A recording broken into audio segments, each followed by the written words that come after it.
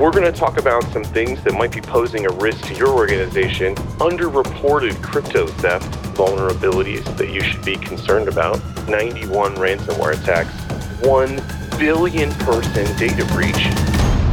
Welcome to the State of Cybercrime podcast. I'm your host, Matt Radilak from Varonis. The following podcast has been adapted from a live show. Check out our YouTube channel for the full video and sign up on our website to be notified of upcoming live events. Hello, everybody, and welcome to another episode of State of Cybercrime. How's it going, Matt?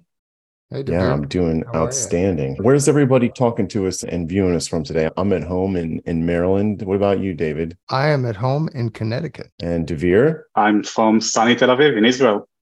Awesome. I hope some of our audience members chime in and let us know where they're watching the show from today. We got some Kentucky, some Kansas City, some North Carolina. We got somebody from Liverpool. Shout out to our friends across the pond. Got another Marylander. We're excited. There's some things that have been catching the world by storm, all the pun intended, that we're definitely going to cover on the show today.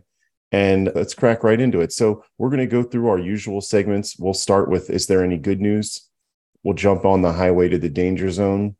We'll talk about a handful of vulnerabilities.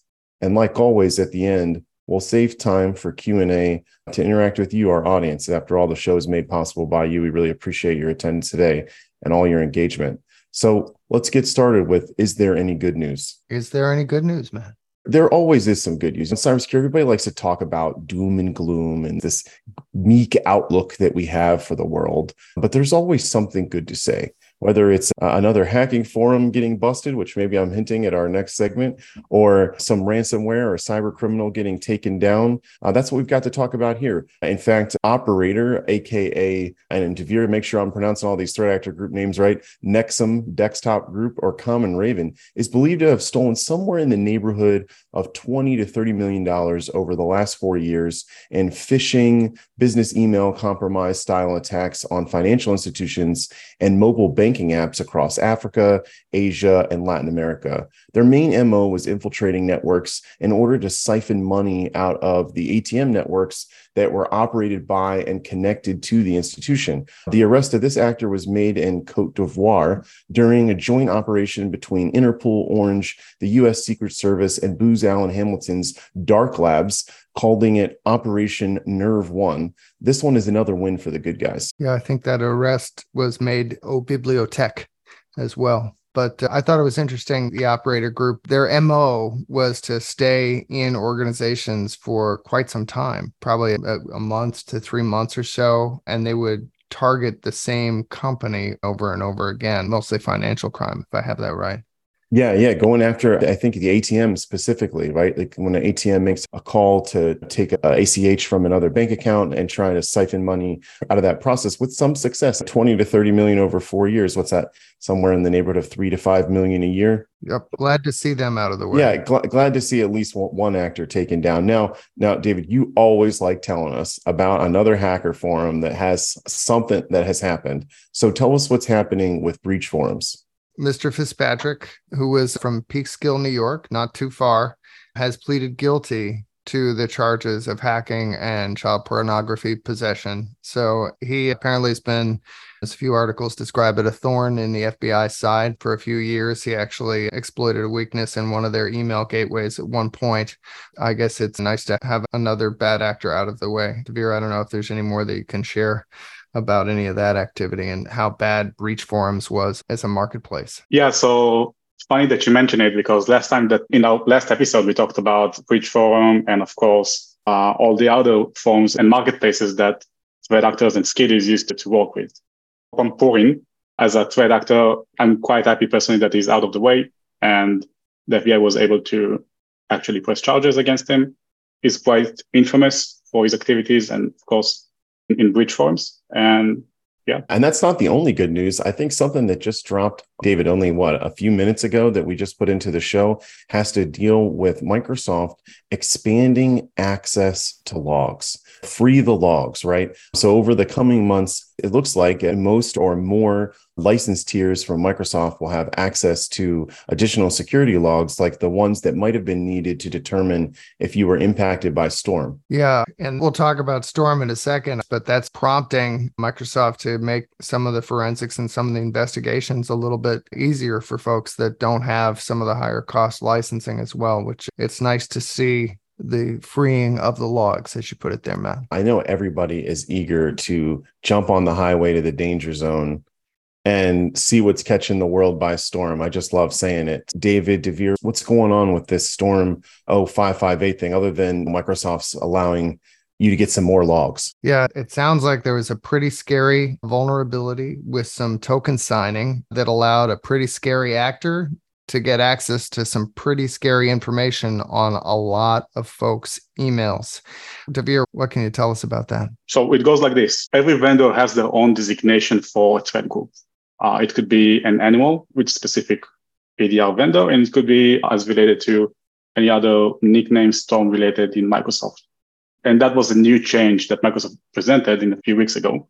With regards to Storm-0558, I guess everybody's familiar with the name APT31. Is that right? Have you all heard about it? I've certainly heard of that one before. Yeah, DeVere. Yeah. So APT31 is a Chinese threat group operating as a espionage type of threat group from China, that its main goals and activities are to gain intelligence from any sort of email accounts with all sorts of the same old methodologies, such as phishing campaigns and whatnot. The fact is that Storm-0558 is a bit different from APT31 is due to the methodologies introduced in this campaign that Microsoft has observed that allowed, unbeknownstly to Microsoft, this threat group to gain access to organizations throughout the world, 25 organizations in that specific number, and to individual mail accounts in order to gain access to full email conversations, attachments, and whatnot. The way that they've done so is by using this magical key, as we call it. It's called MSA. MSA stands for Microsoft Account Signing. That is unclear how they got it, but they were able to communicate with certain endpoints, which we're going to click on for the next slide. Yeah, I got you, DeVere. Thank you. So they were able to use a very unique and never seen before dormant key in order to communicate with certain endpoints for OWA, which is Exchange On-Prem, Outlook.com for everything related to individual mail accounts, and Exchange Online for any other email accounts in organizations. And by using this specific magical key, MSA key, they were able to generate their own server-side tokens in order to communicate with endpoints and to say, hey, we're authenticated, we are the account holders, let us in. And in that sense, they were able to use two specific scripts in Python and PowerShell in order to download and exfiltrate data from these specific accounts. From what we were able to understand, the targeted populations are still the same geopolitical disputed areas such as Taiwan, Tibet, and everything related to the Uyghurs when it comes to individuals. And when it comes to the 25 organizations, some speculate that it's related to US government or any other US, European type of organization throughout the world in order to gain this sort of intelligence as part of their espionage campaigns from their emails. Now, DeVere, if I could just ask you really quick. Sure. You're talking about how they got the ability to create legitimate tokens, or they got the ability to create a legitimate token or maybe an illegitimate token, but due to this vulnerability, that illegitimate token was accepted as valid. Am I getting that right? That's correct. When we attempt to use these endpoints, we use specific generated tokens by our authentication servers. We present credentials and we're allowed in. They were coming with specific higher privilege dormant keys that were not potentially seen before and even were not even allowed to be used in that sense, which triggered a lot of bells and whistles from Microsoft side by their detections as they were not supposed to be used in that sense. So we're talking about two main issues over here. Again, they used unknown source keys that were dormant, and these keys were not revocated and invalidated in that sense. So that's the first vulnerability that they were using. And the second vulnerability is that they were continually renewing the tokens in that sense. By communicating with these endpoints, they were able to continue and maintain foothold and continue to generate tokens. So there are two vulnerabilities mentioned over here by the threat actors. But I think the main pain point in that sense is that these keys were not maintained enough. And again, by using keys, domain keys that were not supposed to be used, they were able to do this havoc. We can understand from everything going on that they had bigger plans in mind, and they were stopped right after they hit these 25 organizations and personal accounts. And the moment that Microsoft found out about it, they completely blocked and invalidated the keys and completely locked them out, which made them very angry because, again, they had bigger plans. It's unknown what's going on in that sense. What are the different methodologies that they will divert to and use in that sense? But again, based on their methodologies in the past, they will stick to emails, mainly email compromise, phishing campaigns, and whatnot. So quite the sophisticated vector to go after data, right? Ultimately, this is to go after exchange data. And I'm sure, like in the past with this APT group, to move and gain access to additional systems and additional credentials and maintain persistence. But what a novel way to get to data. And I guess the time to the good news, and one that if you needed at the time, at least, some pretty sophisticated logging from Microsoft to be able to pick up on. Yeah, I think it's both good that sophisticated logging is going to be more available to folks. It's also good that this vector was blown, right? Because who knows how long that could have gone on? Who knows how long it did go on?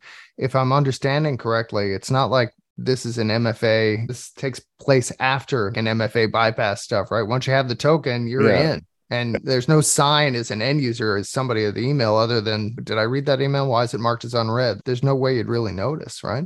True. Yeah. We always like to say that these cookies go straight to your SaaS. This is another one of those scenarios. Exactly. So someone said, as another metaphor, it's like stealing a password-making machine. You just continue making more passwords. They were able to just communicate with these endpoints without the need for MFA, without any sort of need, and to enter credentials. And is it okay with you guys if we move it to the next thing in the danger zone? I see what you did there. Likewise. I know that this vulnerability in this move it's really made the rounds. It's caused a lot of pain for organizations, but I still can't get the song out of my head. So let's move it to our updated section on Move It. And David, it's been what, maybe a month or 6 weeks now since the world has known about and had mitigations available for Move It. Am I getting that right? Yeah, it's been a while. I hope everybody here has already patched it if they use it, but apparently not everyone has, right? Yeah, and it seems every week, even we at Varonis, we're called on by organizations in order to help them investigate this. Since our last update, our last episode, at least 9 more victims have been added to their dark web log, and the total number of impacted organizations is well over 200, including notables like CompuCom, Vitisco, Sierra Wireless. And I just want to reiterate what David says and what we often say. When you think about these supply chain style or Russian doll style attacks, like the one on the Move It file transfer service, executed in this case by Clop ransomware group, where they're going after to try to steal data from both the businesses that use Move It and the people who they consume Move It, is in their clients that they actually transfer files between. If it's not abundantly clear to you that you should patch actively exploited vulnerabilities on file transfer applications in your DMZ, David and I are here to remind you that you should patch actively exploited vulnerabilities on all of your servers, but definitely on the ones accessible by the internet. David or Devere, any other tips here? Well, and those that contain sensitive data belonging to both you and customers, right? This is a one-stop shop attack. You get access to this vulnerability. You don't need to do much lateral movement. You don't need to penetrate further. The data's there. And usually the data you're sharing with your clients are going back. It's probably the good stuff, right? It's not the outdated forms that sit on the servers in the stale sections. It's like the actively collaborated data. It's a high-value target. Yeah. So again, this attack is heavily automated and threat actors are able to gain tons of information from it. Yeah. Now, this is not the only thing that we have to talk about, though. There's a few more vulnerable vulnerabilities that we want to talk to our audience about. First and foremost, the TrueBot team has struck again, this time targeting a security layer. This NetRICS auditor, the CISA, FBI, and other sources of cyber truth have issued a joint advisory highlighting the urgency of patching this remote code execution flaw in NetRICS software. The vulnerability CVE 2022-31199 would actually ultimately allow for total Active Directory compromise following the initial remote code or RCE exploitation of that vulnerability in the NetRICS software. Attackers, they're going to leverage this to break into organizations and exfiltrate data. And I'm constantly reminded by things like this, that the means are always changing, but the end is the same. In each one of these attacks, the attackers are going after data. Even if we go back to the financial crime one at the beginning,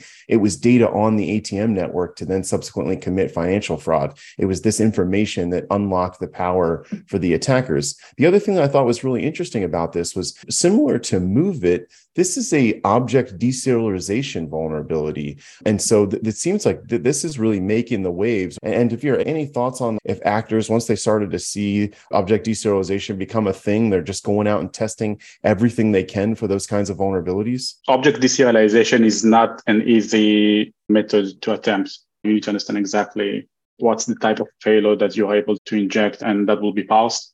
Of course, we've seen it with MoveIt, and also according to David's question from earlier, also in Log4j.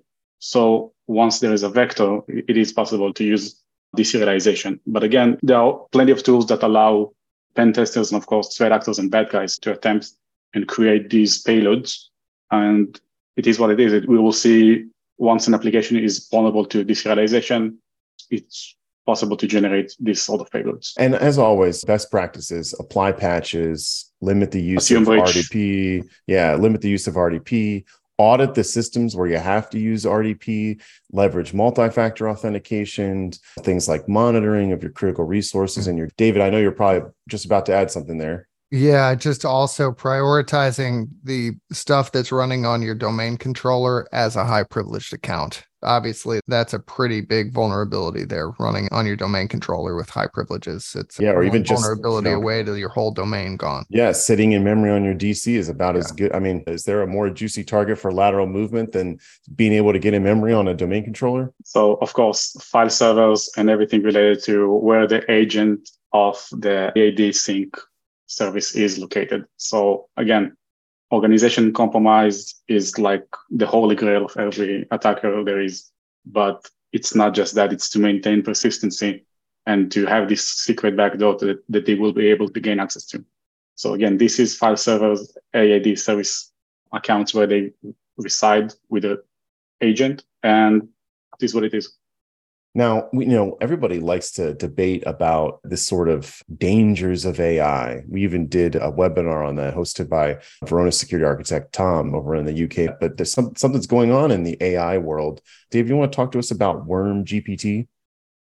Yeah, I think it's our fears of AI are starting to be realized. It seems like ChatGPT and Bard are putting in some protections so that you can't use those kind of AI superpowers for evil, although people are having some jailbreaks and finding some ways around those. But this is kind of a black hat AI, right? You can use this to generate malware and worms, and there's no guardrails, no protections. This is the evil supervillain, it looks like, to ChatGPT. And I think it may make the game of malware creation and phishing email creation that much easier. Yeah, they didn't program into ChatGPT to put some spelling errors into those phishing emails, which might have been a good use of security know-how. Now, just before we cover a few more vulnerabilities, there's two, I think, really good questions that have came in. And Devere, I want to throw one at you, which is, can you elaborate a bit on what a domain controller elevated account means? I think some of our audience members might be as deep in AD as the host. Cool. So again, this is the holy grail. And almost every service that runs on the DC is running either as a service or as a local admin or as a domain admin.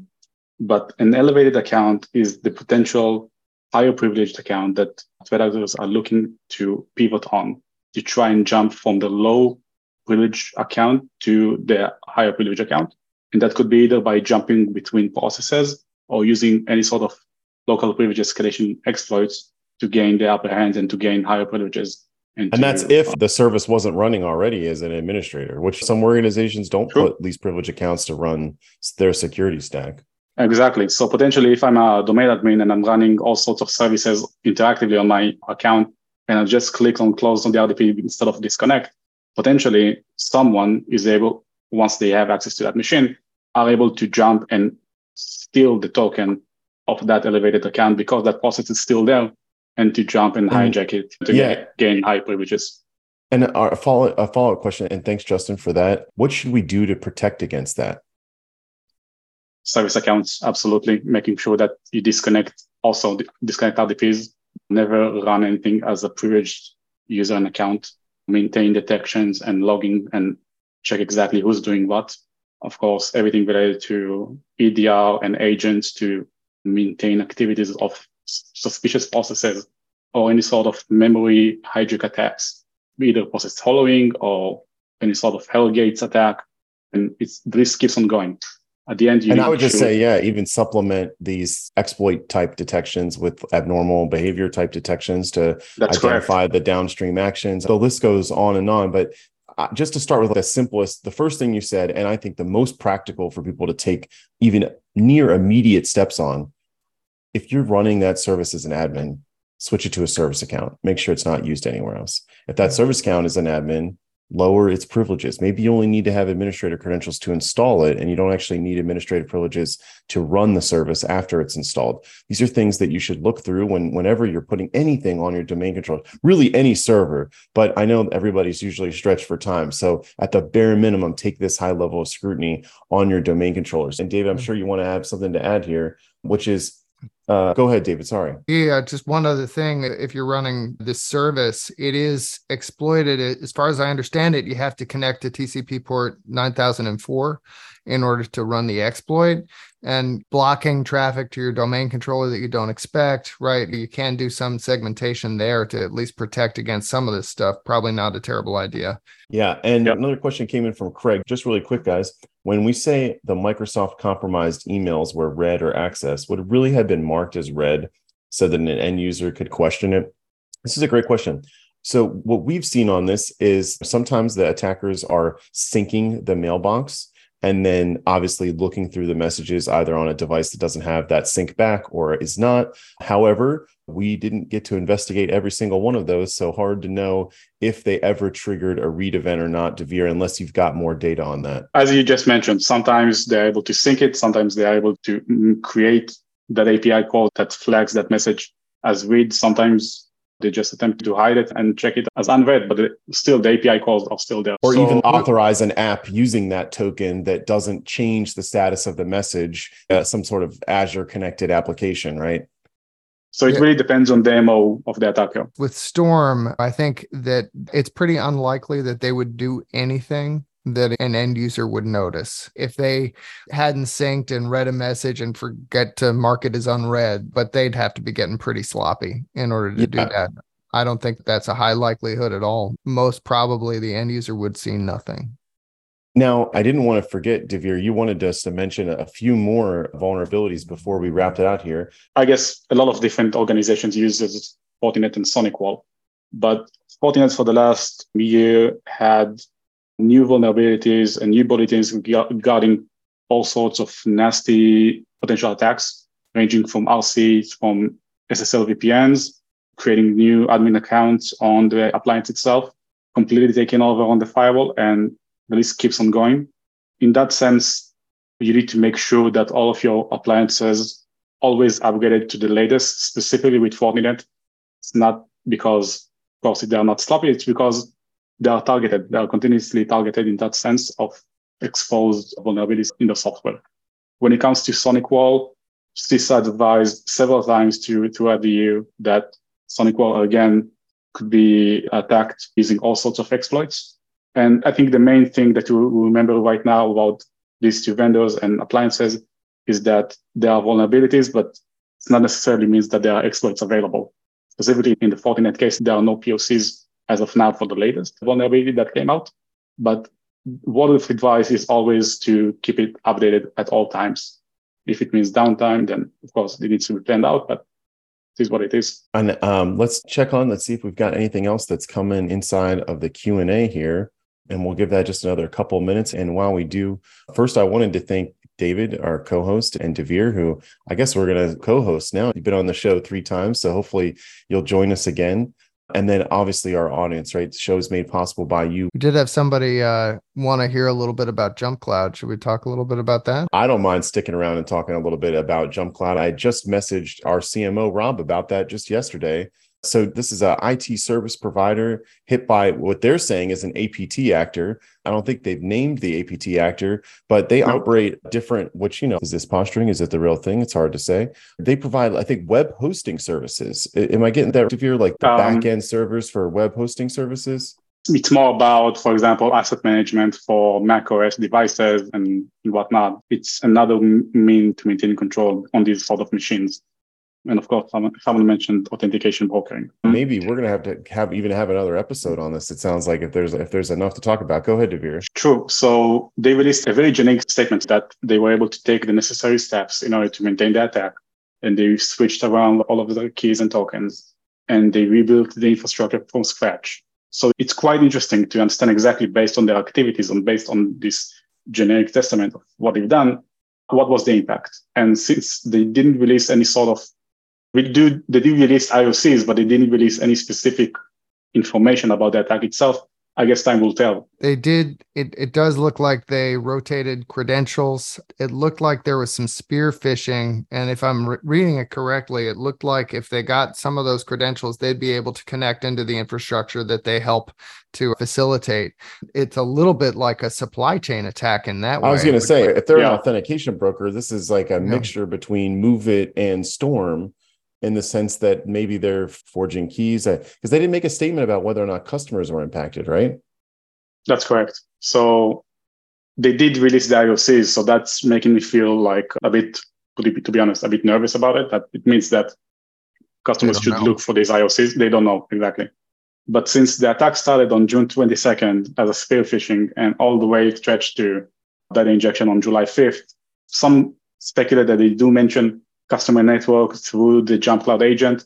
Therefore, it's an absolute supply chain attack, and as you guys mentioned, and it does feel like something is still going on and they're still in the cleanup process to make sure that those are out of the network and to understand exactly the impact. It sounds like that they're asking people to look for traffic to nomadpackage.com and nomadpackages.com with a couple of variations there, which is, I guess, where they have their orchestrator code, or where you can download malicious orchestrator code. Isn't that what that would be? Or the malicious package that potentially got compiled and delivered through the supply chain. Yeah, go ahead.